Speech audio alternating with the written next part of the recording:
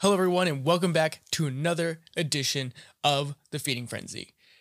If you've been listening for a few weeks now, The Feeding Frenzy is a little boost of signal above the noise on the internet.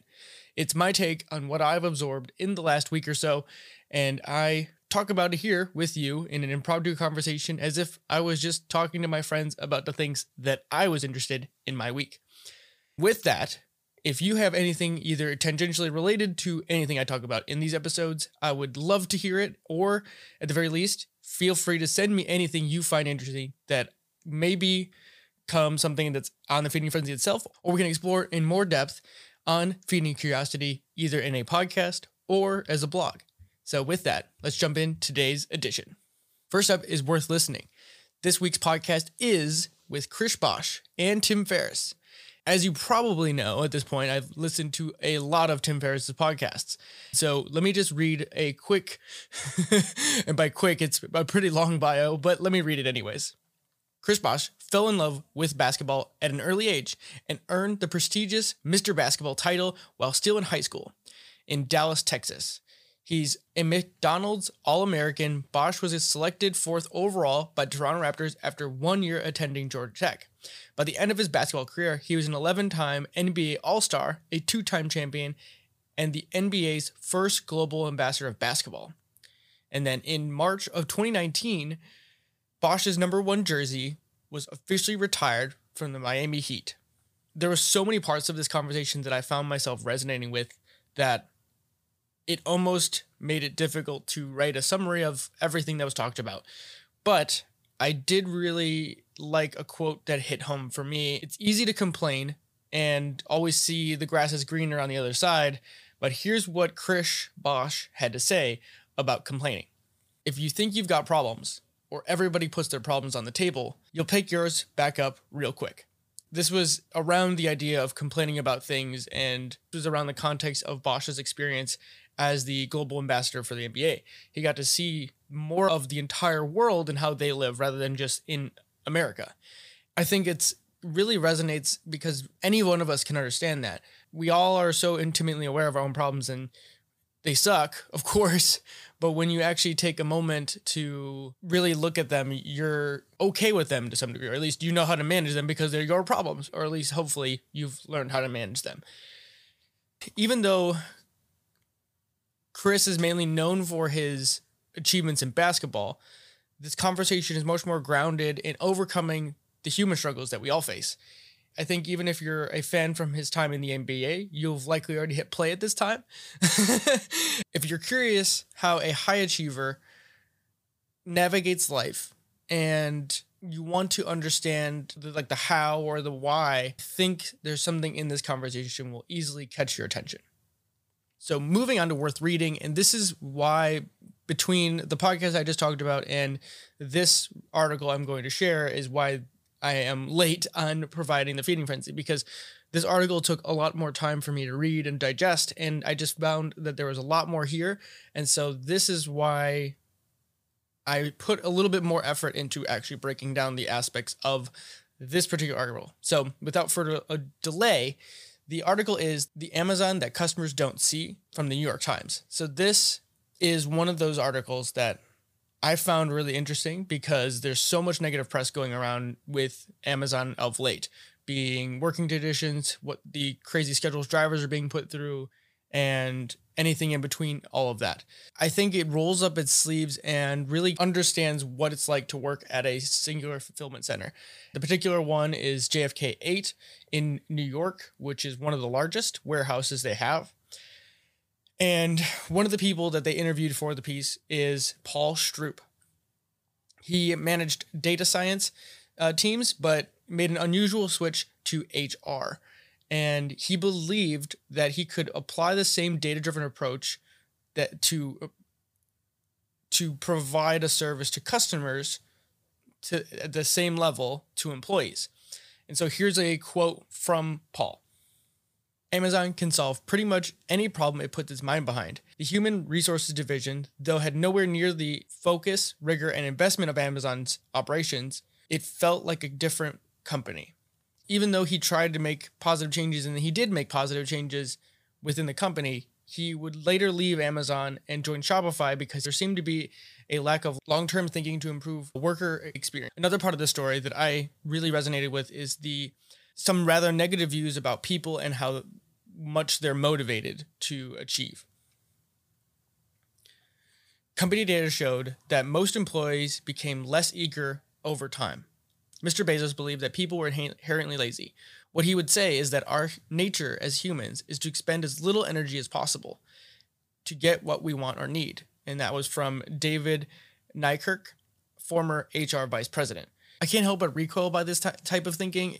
Logically, not every one of us can be a CEO of a massive company, but most of us want to feel autonomous and recognized for a job well done, at the very least. And from there, a system needs to be put in place to allow employees to take on more responsibility if they want it. And that brings me to the third part that I wanted to highlight here, which is categorically performance tracking for warehouse employees. In newer robotics-driven warehouses like JFK8, those metrics were at the center of Amazon's operations. A single frontline manager could keep track of 50, 75, or even 100 workers by checking a laptop. Auto-generated reports signaled when someone was struggling. A worker whose rate was too slow or whose time off task climbed too high risked being disciplined or fired. If a worker was off task, the system assumed that the worker was to blame. Managers were told to ask workers what happened and manually code what they deemed legitimate excuses, like broken machinery, to override the default. So many of you who have followed me for some time will know that I find performance tracking to be incredibly useful. But in the context that workers don't know what their scores are, it only serves to make people more anxious. And coupling that with an AI system that can terminate an employee in a day is a recipe for disaster. The data even shows that Amazon has horrible turnover. As an employer as large as Amazon, it needs to evaluate how it can best serve the people that makes the service they provide to the world possible.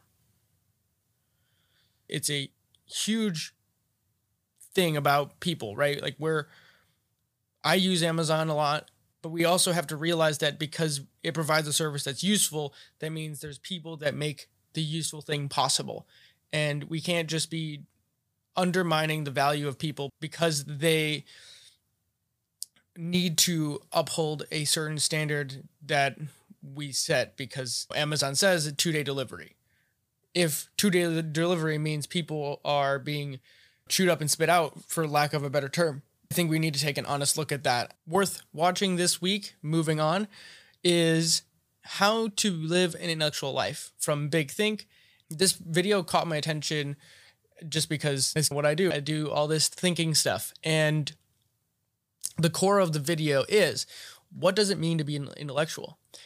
In films, being intellectual is portrayed as you're different. You see the world differently. You don't quite fit in the round peg in the square hole. And they highlight Einstein as being an example that doesn't quite fit what Hollywood wants us to believe. His first job was at a patent office after trying to find a job in the teaching world and academia, and they would not take him. The patent office, though, it was not the most enjoyable job to be in. He was able to still work on the papers that would later be the foundations of his entire career. He credits the environment to allowing him to do what it is that he did as an intellectual. My take-home thing here is that, or positing it, I guess, is maybe genius is hidden in the mundane.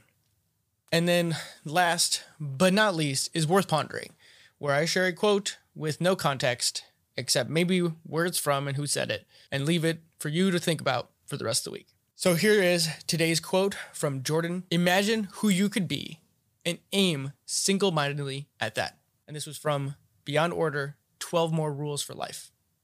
This concludes this edition of The Feeding Frenzy, and I hope any of these ideas you resonate with and possibly take on in the rest of your week. And as always, if you have anything more for me to explore or tag along on any of these ideas, I would love to hear it.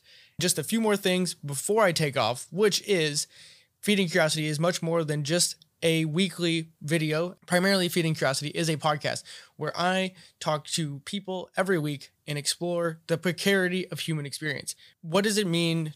Can we tease apart how people live and why they do what they do to live better in any form? And then last but not least, there are also blueprints on Feeding Curiosity, which is my take on digesting a book in a more practical way. So I've gone through the book range, which is Why Journalists Succeed in a Specialized World, and I'm going chapter by chapter, pulling out the key ideas of each chapter, and hopefully providing more context for you to pick up the breadcrumb trail from that book. So with that, everyone, check out feedingcuriosity.net, and I'll see you all in the next edition. Thank you for listening to today's episode of the podcast. And as always, I'd love to hear from you. And I really just want to make this podcast the best podcast you listen to.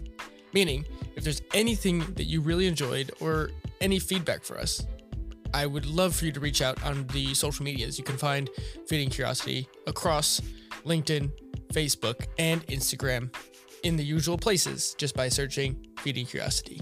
You can also send us an email or a message through the website. You can also support the work that we're doing here, including the podcast and all other content that we produce at Feeding Curiosity by either going to anchor.fm/feedingcuriosity/support, or you can head over to the website and hit the support button and support us directly there as well. By supporting the podcast, you effectively keep us from having to deal with sponsorship and keeping the relationship that me and you, the listener, have as honest and open as possible. As for me, I take the idea of selling products and or sponsoring products very, very serious. Honestly, I just want to provide access to information to as many people as possible with as little of a barrier of entry as possible. At the very least, if you want to do anything to support the podcast, leave a review on the platform of choosing to subscribe, like, rate it, all of that. It helps out a ton. Again, thank you all for listening, and I hope you join in on the next episode.